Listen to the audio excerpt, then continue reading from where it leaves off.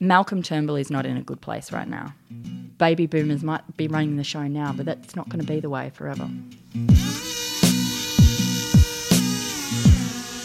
Is it on? Look, I'm going to shirt front Mr. Putin. I will not be lectured about sexism and misogyny by this man. I will not. No, wait, it is on? You bet you are. You bet I am. I don't like it. Oh, fair shake of the sauce bottle, mate. Well may we say, God save the Queen, because nothing will save the Governor-General. Hello and welcome to episode 7 of Is It On, BuzzFeed Australia's political podcast. My name is Alice Workman and I am here in freezing cold Canberra. But joining me, further up north, where I'm sure it's sunny, is Mark DiStefano from Sydney. How you doing, mate? I'm very well, Alice, and it's sad to say that it's gloomy as hell here in Sydney today. It's very Canberra weather. Well, it can't be as bad as Canberra because we've skipped autumn and it was 6 degrees this morning, so... Sure, it's democracy is freezing at the moment. So, Mark, we have a huge holiday episode this week. We chat to the Raven. The Raven, nevermore? Not Edgar Allan Poe. It's Green Senator Sarah Hanson-Young. She'll explain to you a bit later why she's called the Raven. It's really fascinating. She's also going to talk about... what's been happening with the Greens lately, how she was kicked out of immigration, which was a bit controversial. She lost her immigration portfolio, which is what most people listening probably know her from, and her new portfolios, which are higher education, universities, childcare, and finance. She's got like a lot. There's a lot going on. Mega portfolio. Yeah, but first, before we get to Sarah Hanson-Young, the Raven, because the Australia Institute did a poll this week where they surveyed 1,400 Aussies about which ministers they'd heard of. So I'm talking the top decision makers, the people on the front bench with Malcolm Turnbull, but this list doesn't include the Prime Minister. And man, the results are troubling. I think eye-opening. I think it's interesting. I think it's fascinating to see that so few Australians actually know who the people in power are in this country. It's a fascinating list.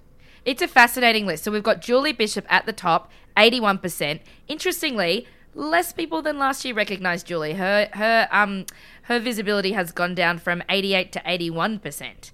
And then after that, we've got Barnaby Joyce on 69%. Christopher Pyne on 61, Scott Morrison on 60. That's pretty embarrassing for the Treasurer to be not as well known as Christopher Pyne, I think. And so we decided to test this out. I think that, going into the budget in May, it was so surprising to the team here that Scott Morrison was at a 60% recognition rate that we hit the streets, producer Nick and I got our Vox Pop on, and we went out to Sydney's Circular Quay and we asked people 3 questions. I took a big photo of Scott Morrison and I said, my first question was, do you know this man? My second question was, can you name 5 current Australian politicians? And the third question was, name 1 policy of the current government. Do you know who this man is? Couldn't tell you. No. Is it Malcolm Turnbull? Offhand, no. No. A politician? Yeah, do you know which politician? No. No. I feel like I should. Yeah, I feel like I probably should. If I said this is the Treasurer, do you know who it is? I know what a treasurer is, but I didn't know that. Scott Morrison.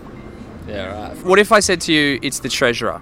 Well, I have no idea what his name is. He's the Treasurer. Did you know that? No. Do you know who this man is? Yes, Scott Morrison. He is, do you know what position he has in the country? Yeah, he is the finance... Treasurer. Treasurer, yeah. Can you name 5 Australian politicians? Probably not. Pauline Hanson. Kevin Rudd. No longer a politician. Bill Shorten, although he's not really around. Tony Abbott was one. That's true. He's still currently a politician, to be fair. Pauline Hanson. Joe Hockey. Joe Hockey's no longer a politician. Clive Palmer. John Howard, he's still one, right? Can you name the Prime Minister? Can I name the Prime Minister? Yeah. George Bush. What if I said, do you know 1 policy of this current government? Just 1. Make money. Make money. The lockout laws. That's of the state government. Can I get my phone out? No, you can't. This is the thing. It's all on the spot. The policy on immigration, like with the boat people, being all going to detention. Yeah, to destroy pensioners and low-income earners and everybody else that works on weekends. while they take their big fat sausage payments and screw us and call us the welfare recipients. Wow. Okay, so no one knew who Scott Morrison was? Yeah, look, heading into the budget, it's a bit worrying that his recognition is so low. But the one guy who did, literally the only guy who knew who Scott Morrison was a delivery driver. And I'm also surprised when asking about policy that the number of people, when asked about what they could name from this government, was just the 3-word slogan, stop the boats. I think that is just a sign of the success of political messaging. While they don't know so many of the politicians in Canberra, they do know that this government is about stopping the boats. And so 3-word slogans for the win. So they didn't recognise him as treasurer, but did they recognise him maybe from his earlier work, being the man behind the Where the Bloody Hell Are Ya Tourism Australia campaign? One of the great tourism campaigns. A job from which he was fired. Poor ScoMo. Poor ScoMo. So no one like went to kiss the picture or like light it on fire or anything? No, literally the one guy who knew who he was, when I said, do you know who he is? And he said, oh yeah, that's Scott Morrison. He's a dickhead. And it was, other than that, everyone looked blankly when I kept throwing this photo in people's faces. They're like, you bring it close to my face. It's not going to make me recognise him all of a sudden. So even when prompted saying, it's Scott, do you know his last name? And they're like, no. And a few people actually thought he was Malcolm Turnbull. So no one from the Shire, obviously, when it came across, no Cronulla Sharks fans. So looking at this recognition polling, Scott Morrison has also gone down. Last year, 61% of people knew who he was. This year, it's only 60%. And right below him is Peter Dutton. Peter Dutton's on 56%. His recognition has gone up from 50 to 56. So maybe Scott should go back to being immigration minister. And I call BS on this as well. I think that if you get out of your bubble, this exercise taught us, if you get out of your bubble and go speak to people who have no connection to politics and ask them about politicians, very few people actually engage with the process and know who these people are. If you were sort of saying, name 5 current Australian politicians, what's interesting is you get Malcolm Turnbull being number 1, and number 2 is often Pauline Hanson. So what does that say about politics and the cult of celebrity, that the second most recognisable figure in Australian politics is someone who has 10% of the primary vote? So it's so interesting that so few know Labor politicians, Greens politicians, and I think that says a lot about the mainstream media and tabloid culture in this country. Well, speaking of recognisable politicians, our guest on the podcast this week is probably one of the most recognisable Greens politicians in federal parliament, and that is the Senator for South Australia, Sarah Hanson-Young. Now, Mark, she's only 35, but this is her 9th year in parliament. 9 years. 9 years, and she's got a kid, and she juggles about 5 portfolios. It's hectic. I think that this is a really depressing time to compare yourself to someone so accomplished in the Australian political space. But here's our chat with Sarah Hanson-Young. The Raven! The Raven! Senator Sarah Hanson-Young, welcome to the podcast. Or should I call you by your other name, Raven? Could you quickly explain to people who may not know why you've got the nickname Raven? Well, because when I was visiting the Nauru Detention Centre a number of years ago, the people, Wilson Security and Transfield, who run the detention centre, the government contractors, decided to tail me and have surveillance on me while I was on the island. And my code name apparently was the Raven. Has the nickname stuck? It's my Wicker name. So, you know. Hot tip for anyone wanting to message if anyone wants Senator Hanson-Young. If anyone wants to message Senator Hanson-Young on the self-destruct messaging app Wicker, look up the Raven. That's really funny. Yeah, it's one of those things that when it happened at the time, you know, obviously there's a lot of seriousness about the idea that a private company has been contracted by the government and is spying on a federal member of parliament. That's pretty serious. But at the same time, you have to kind of take it in your stride. So I thought, there's worse code names. Imagine if I'd been called Pigeon, you know. Or Cougar. I think Raven's all right. you got the immigration portfolio taken off your hands last year, was it? Yeah, in August last year. Do you miss it?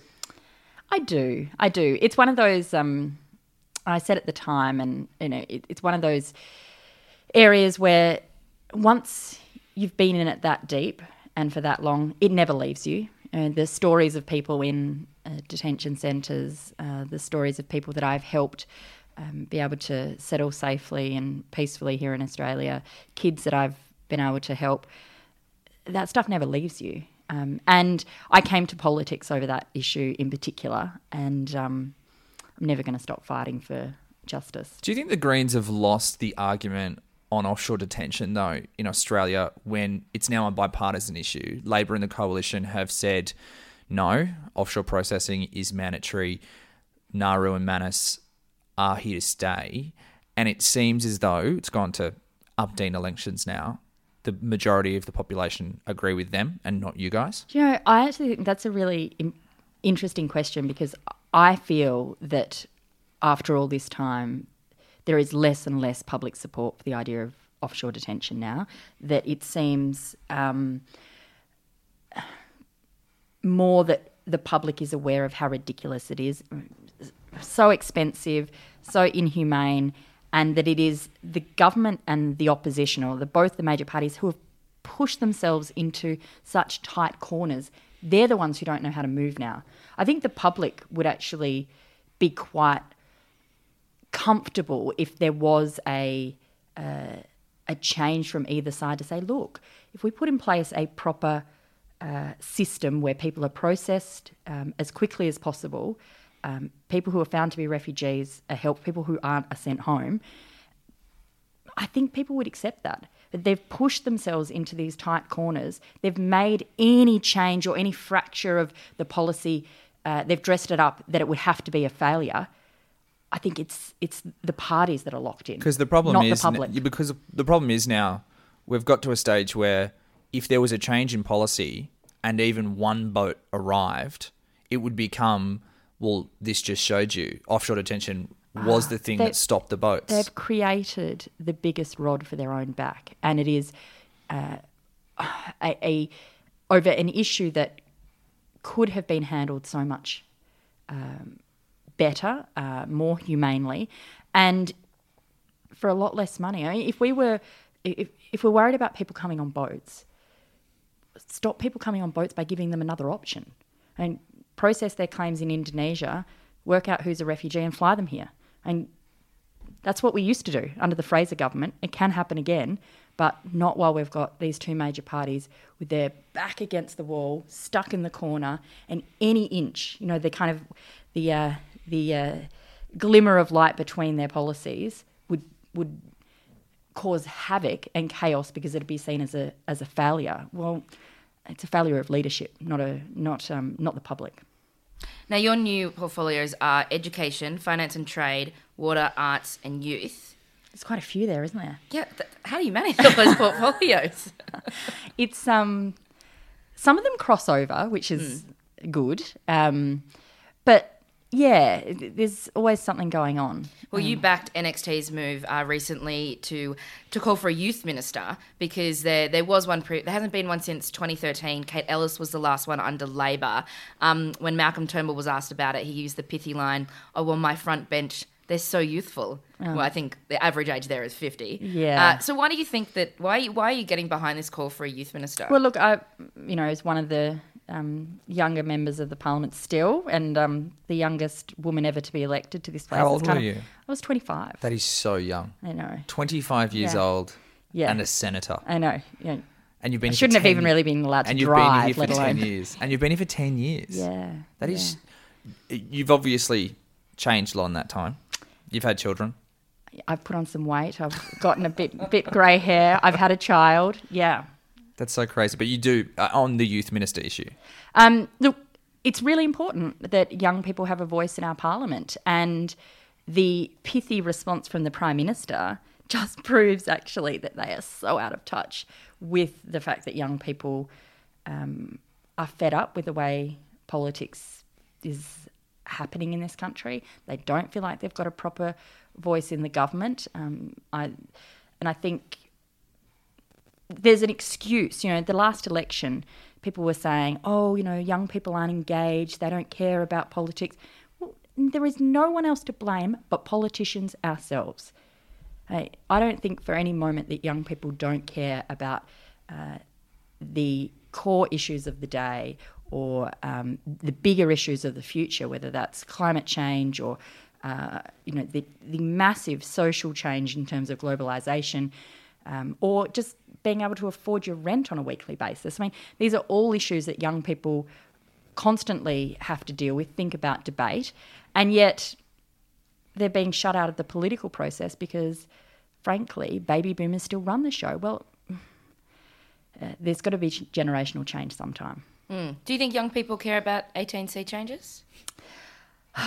Does anyone really care about that except for, you know, the bigots inside the Liberal Party and perhaps some on the crossbenchers? I mean, look, I care about it because I am worried about where this goes and where this takes, where this debate is taking the country and what it means for multicultural Australia. So I care about it because of that, because there is a push to weaken our racial discrimination laws. But let's be honest, people don't come home from work at the end of the day and go, God, do you know what happened to me today? I couldn't be racist to somebody. Like, that's what's wrong with this country. And no one says that. No one comes home from work and says, oh, this is the biggest issue going on. So it's just Pauline Hanson said during the 18C debate that she challenged anyone to point out a single time that she said anything racist. I saw that. So I went back yesterday and watched a few of her old videos. There's some corkers in there. Like even only a couple of weeks ago, she did some interview with Current Affair where she said, if you have a lineup of Muslims, you know, try and pick the good one. Now, if that's not racist, what is? How do the Greens feel about the rise of One Nation? Because a lot of the time when people talk about news polls, they talk about two-party preferred, so that's how the coalition are faring up against the Labor Party if an election was held today. But there's a bit of polling around in Melbourne and in other regions that suggests that One Nation are on the rise and are kind of challenging the Greens vote. You know, we are far out from an election, but how do you feel about their kind of rising prominence? There is obviously the increase in the One Nation polling, although interesting to see what happened in WA. I mean, they were polling in huge numbers and then just crashed and in burned in a week. Yeah. And that was because Pauline Hanson got airtime and, you know, stuffed up her interview and people actually got a sense of what she's really on about. You know, she said that she didn't think that vaccinations were important. Well, that was a loopy bloody thing to say, wasn't it?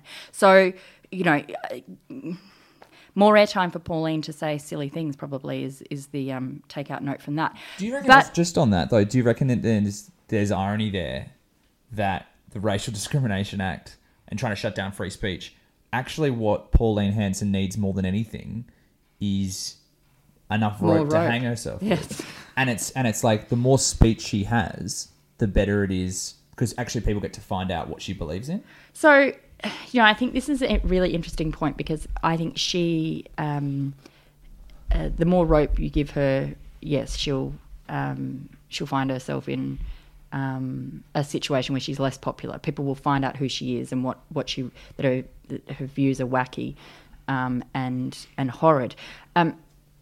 But we also have to be responsible as elected members of parliament, as leaders in our communities, that we don't dog whistle to some of the worst parts of human nature. And I think a lot of this 18C debate, the anti-Muslim push, the ban on Muslim migration, I don't know if you heard some of the awful, wacky stuff that Malcolm Roberts said in his speech this week, but it was disgusting, really disgusting.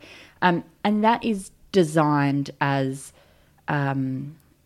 to a particular audience. But the moment you give legitimacy to that view, you give other people a license. And, you know, young people across this country, it doesn't matter who they are, you shouldn't have to feel intimidated or worried about feeling safe in your own community just because you happen to be part of a particular ethnic group. And I don't think any member in this parliament should be making a young Muslim woman feel like she doesn't belong in her own country. I'm sure I've heard One Nation say the same thing about the Greens, giving them legitimacy by letting them have their time.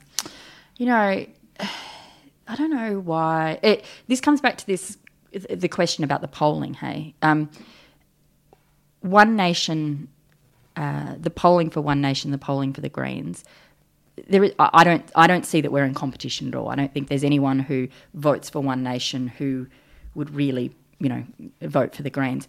But what I do see is that there is a growing concern across the broader political spectrum, away from concern about where politics is and away from the old parties.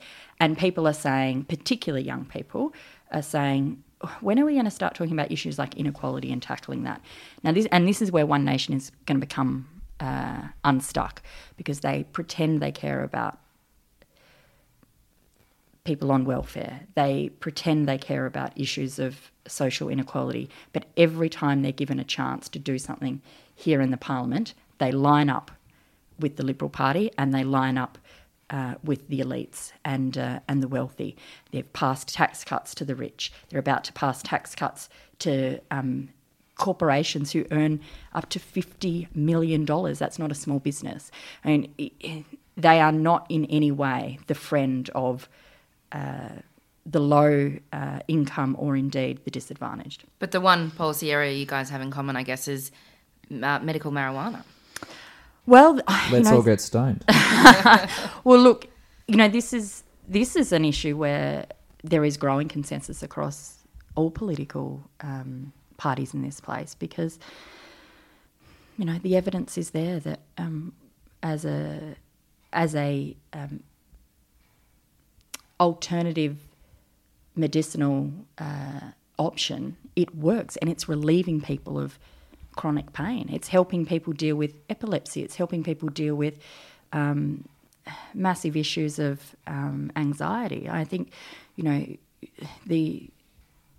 got to listen to the medical professionals here, and they say, come on, let's get this regulated and allow people to access it, and stop leaving people who could be relieved of chronic pain. Let's stop seeing them suffer.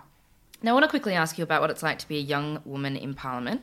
We've had Labor's Kate Ellis resign recently, saying that she's pregnant with another child and that she wants to be there for her kid. She's from South Australia as well. How do you feel as a young mum working in Parliament? Have you ever considered quitting? No, I haven't. And, I understand Kate's decision, and, we all have to make our own decisions in this place when it comes to our families.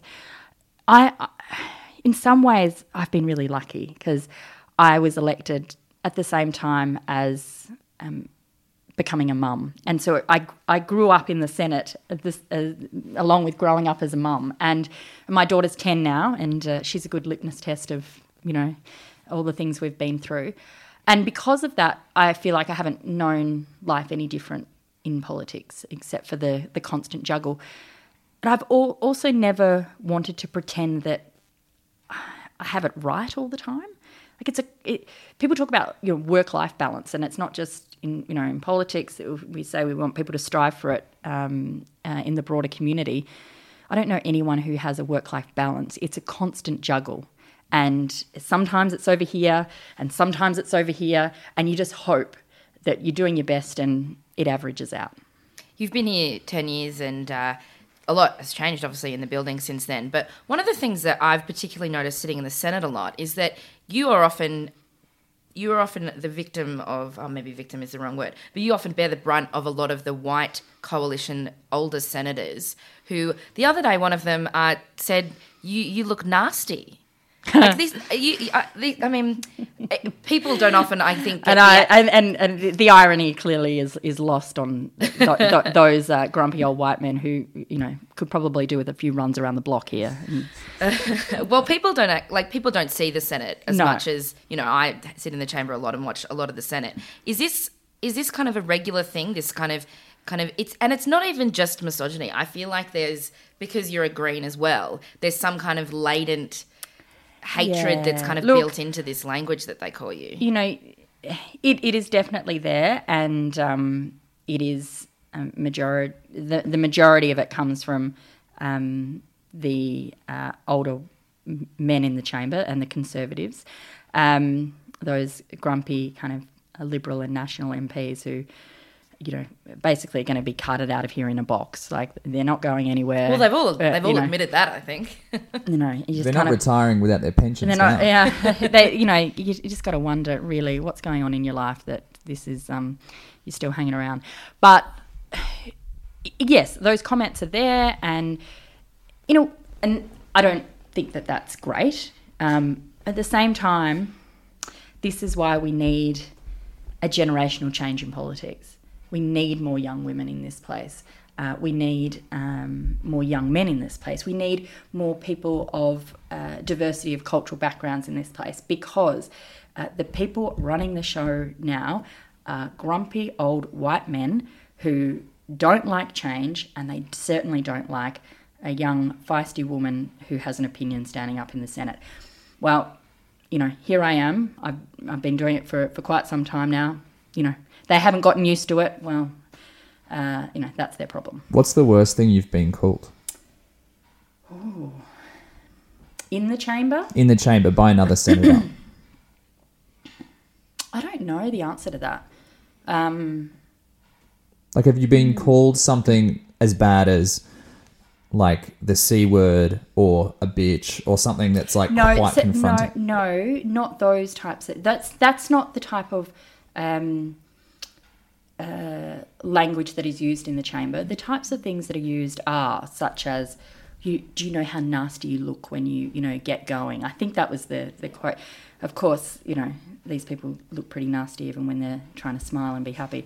But it's more kind of shushing. They shush. They shush. It's more comments about kind of being, you know, she this and she that. You know, trying to shut you down just because you're a woman, not because they don't use the C word. Mm.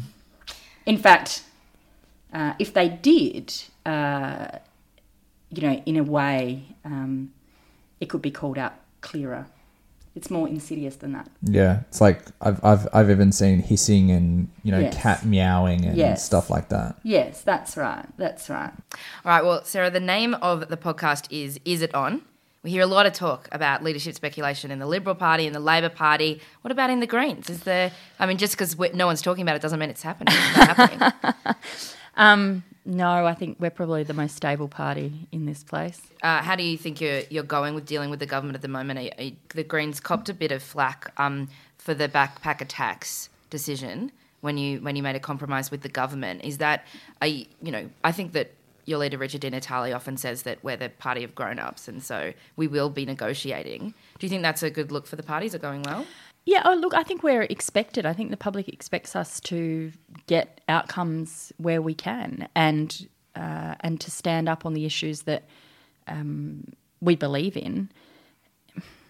You know, you don't capitulate just because, you know, the government snaps their fingers. I mean, that's what you see happening on the crossbench at the moment with One Nation. I mean, the threats of, you know, One Nation striking, I mean, it's been ridiculous. They didn't strike, for one. And secondly, they keep voting with the government.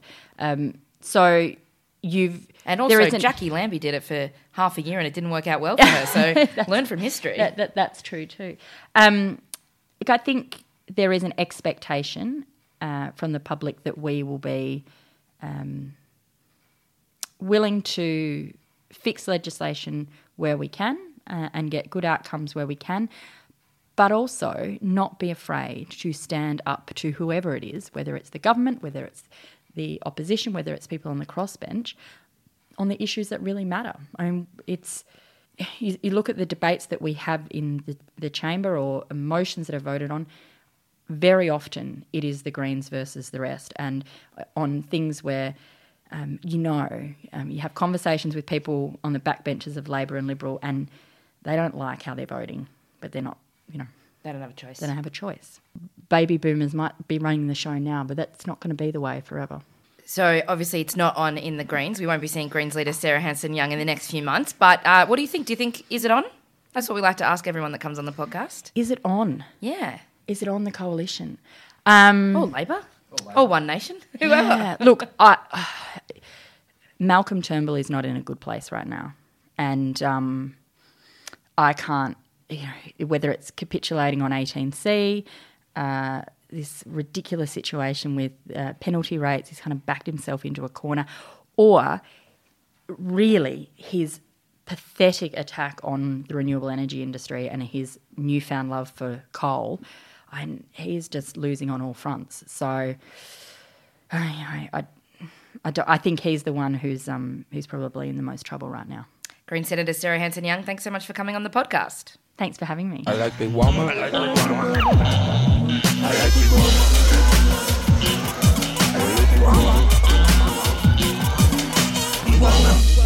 Woman. Nevermore. So Sarah Hanson-Young, I would say, Mark, she was a bit cagey about what's happening with the internal politics with the Greens at the moment, but I would say watch this space. Yeah, there's some warring Greens factions in both New South Wales and Victoria. Many people don't know this, but there's the left and the far left in the Greens, and they're currently at each other's throats. So much of it actually happens on Facebook and online. So people think that the Greens are smoking the peace pipe, being all la-di-da, holding each other's hands and singing Kumbaya. There is a lot of bitter recriminations, especially over Richard Di Natale taking over from Christine Milne as the leader of the Greens.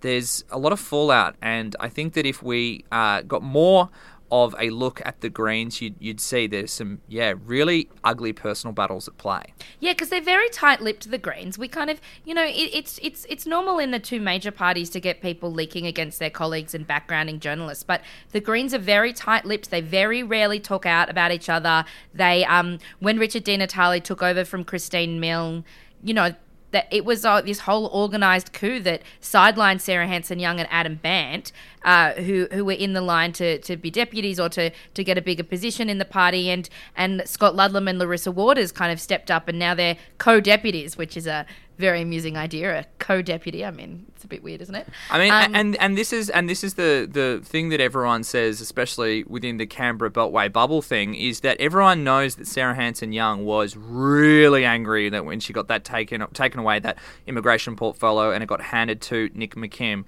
So I think that it is fascinating for a lot of the nerdy political class. Yeah, and also because in South Australia they lost a Senate seat. And there is this thing happening in South Australia about who will get Bob Day's Senate seat. It won't be the Greens, but Rob Sims, who lost his seat, is on Sky News every week. He's doing a lot of media, so he's going to make a play to either be the number one on the ticket and push Sarah Hanson-Young down, or to run a bigger campaign there. So there's a lot of interesting stuff happening with the Greens. It's not just all smoke and weed and getting high and dissing trade deals on legalizing drugs. Yeah. Anyway, now it's time to pick some stories out of the bin, wipe off the juices, and give a bit of attention to things that we thought fell by the wayside this week in Bin Juice. Mark, what have you got from out of the bin that you reckon needs a bit more podcast airtime? Yeah, last 2 weeks you've really brought the seriousness into this segment, and you've been getting a lot of praise for it, so I've decided to do the same. I'm going to talk about Syria for a second, because while Turnbull has been away in India, there's been a lot going on beneath the surface. It may not be at the top of the websites, it may not be in the top of your news feed, but there's a lot going on in the Syrian space. I'm sure we all know last week there was a really horrific suspected chemical attack on a Syrian town. There were these awful images of children choking and dying, and it led Donald Trump, the new US president, to attack Syria with missile strikes, although he had spent so much time in the past tweeting about never attacking Syria and begging Obama not to. He did the opposite what he did last Thursday. So the Australian government's response to the missile attacks on Thursday was to come out of the blocks really hard. We were really one of the first Western nations on Friday.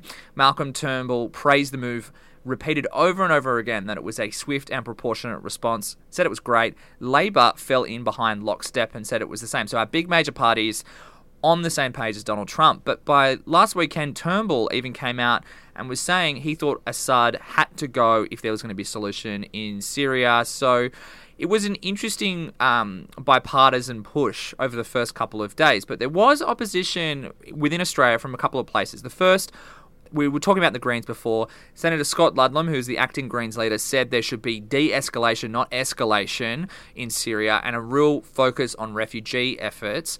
While in came this week independent MP Andrew Wilkie. Now, Andrew Wilkie, for those that don't know, is from Tasmania. He plays a really interesting role in federal politics because he's an independent in the lower house and he often speaks up just on really hyper-local issues. But he's also a former intelligence officer who resigned in the lead up to the Iraq War. He was warning everyone, including former Prime Minister John Howard, about the really flimsy intelligence that Australia was acting on that led us to war. So this week, Wilkie has jumped on whether Assad actually committed the suspected chemical attack last year. Here's what he said. Frankly, I just don't trust the Trump administration. It would make a lot more sense for them to beat the drums of war again when they are under so much pressure domestically. I think we should be very cautious in Australia and not be too quick to automatically endorse what the US is saying. We have been stuck in the Middle East quagmire since 2003, again, on account of allegations of chemical and biological and nuclear weapons. So Andrew Wilkie has been jumped all over by our conservative press, and much of our mainstream reporting has been criticising him for saying this. And for sure, there's widespread agreement amongst the US defence agencies and, that intelligence has been shared with Australia that the attack was committed by Assad. But I thought, for Binges this week, I wanted to just highlight this because I thought it was very interesting that someone who has been right before and vindicated historically when it came to Iraq, he's ringing the bell and saying that we should wait and consider and debate before we go headfirst into another war in the Middle East. Alice, what's your Binges this week? Well, speaking of Andrews, remember last year that completely successful, not flawed, not technologically dodgy census that we all completed, that we definitely, every single Australian definitely filled out on the line? Yeah, I just logged on and I just put my number in and it took me 15 minutes to fill out the census. And you didn't get a fine or anything? Completely, Yeah. Well, we're finally getting the first results through from last year's census. And this week we found out what the typical Australian is. Now, the Australian Bureau of Statistics has named the typical Australian Claire. She is a 38-year-old woman who is married with 2 kids, born in Australia. Her parents were also born in Australia, and they're from an English Anglo-Saxon background. She's completed year 12. She owns 2 cars, and she also owns her own 3-bedroom house. Claire is rich as hell. Claire's got it going on, and I decided that Claire is either one or two people. She's either A, the brand power lady, because the picture that they put on the ABF's website is the cartoon version of the brand power lady. Shout out to my fave brand power lady. Or B, she is like that annoying friend you have that has all her shit together, and you're like, we get it, Claire. You got a great life. Can I just drink my good? Chill out, Claire. Put away your privilege, mate. Yeah. She's got all the privs. All the privs. So we decided to look at if Claire is the typical Aussie. My question was, how does the typical Aussie compare to the typical federal politician? And in news that probably won't shock you, Mark, it is very different.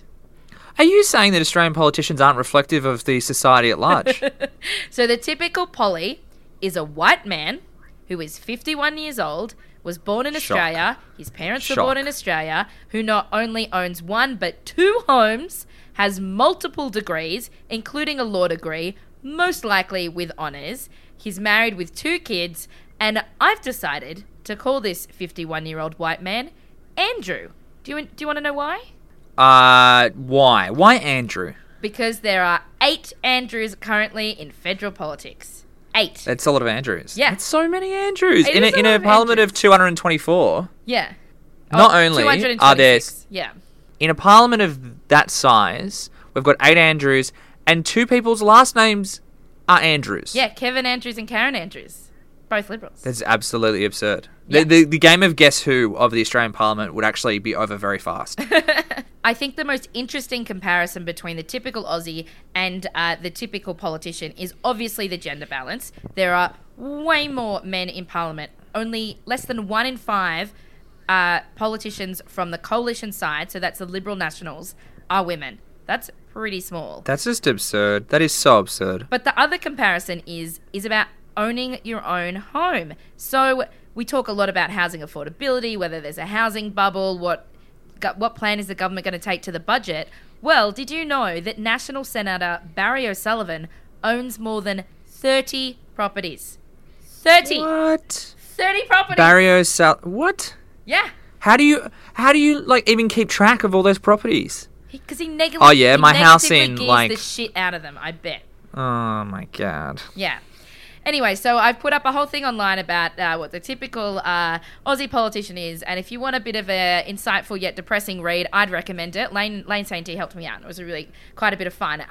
And because we had to do such a deep dive into such weird things, I've brought you 2 fun facts, Mark, to end the podcast with. I love fun facts. I love your fun facts. Okay, so fun fact number 1: politicians have so many degrees and qualifications. They're just overqualified. Most of them have 2, 3, 4, 5. They got masters. Actually, Josh Frydenberg, the Environment Minister who we mentioned last week, has a master's in philosophy, as does Justice Minister Michael Keenan.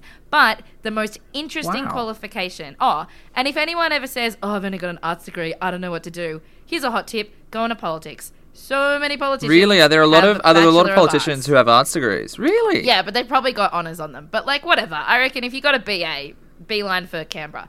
But the most interesting qualification that was on the 2 most interesting qualifications on the list that politicians have submitted themselves to their own personal profiles as politicians is from 2 Liberal backbenchers. Luke Howarth, he has a Certificate 3 in Pest Management.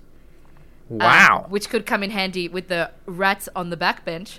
Heyo. You're very funny, Alice. You should always remember that. Have you thought about going into comedy? No. And then the other one is Liberal backbencher Warren Entsch, who most people listening probably know him as one of the biggest campaigners for marriage equality in Parliament, let alone on the Liberal side of things. He has listed a qualification for his role in Parliament, so something that will help him fulfill his parliamentary duties. It is croc catcher.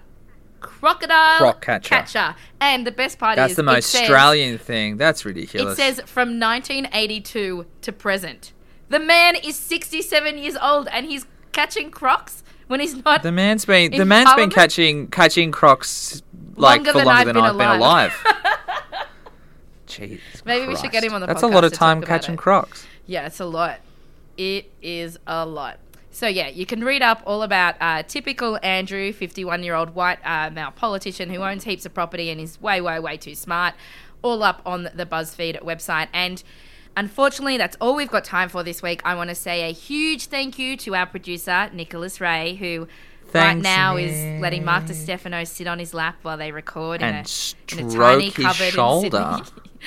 Delightful. I want to thank Nicola He's so Harvey, muscly. and she's getting married this week, so big shout outs to Nicola Harvey, Pete Thanks, Holmes, Nicola. and the whole pod team. And then, of course, everyone listening, we want you guys to get involved. Tell us what you think we should be talking about. Obviously, there was no Gallery Whispers this week, but don't worry, Gallery Whispers is coming back. Mark, I even had someone... So, Josh Frydenberg has gotten in touch after last week's Gallery Whispers, and someone from Turkey, who's listening all the way from Turkey, was like, I love that Gallery Whispers. But even more annoyingly, Ed Husick seemed to have gotten a lot of Twitter love and went out of his way to tweet me every single person that said that he was great and you and me were just average. So I think that's fair though. Like, but that's what our job as hosts is, to foreground the talent on the show. That it means we've done a good job. Mark, you're the talent. You are the talent. No, you're the talent. You are the talent. Shut up. Okay, go to Shut up. BuzzFeed.com/isiton, or you can subscribe on iTunes or your favorite podcast app. Leave a rating and a review. Now, the last question that I ask every single week. Mark DiStefano. Oh no, I know what's about to happen. In this holiday egg episode, is it on? I'm holding up a pretend mirror to you, Alice Workman. So this week I'm asking you, is it on? I'm asking you, is it on?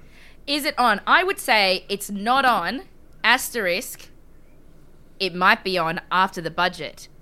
With a side serving of this week, Scott Morrison got himself dumped from Ray Hadley, and who decided to sidle in and take his spot every Monday morning? One little Tony Abbott. Tony Abbott is back. He's finished the poly pedal. Kevin Andrews may have fallen off his bike and broken his collarbone, but Tony's back and he is ready to give some budget criticism. So Mark, the guy strap cannot in. stop sniping. May 9 is the date. Mark it in your calendar. We've got some good shit happening around budget too, which we will let you know about very soon. But for now, thank you so much for listening. Bye. Bye.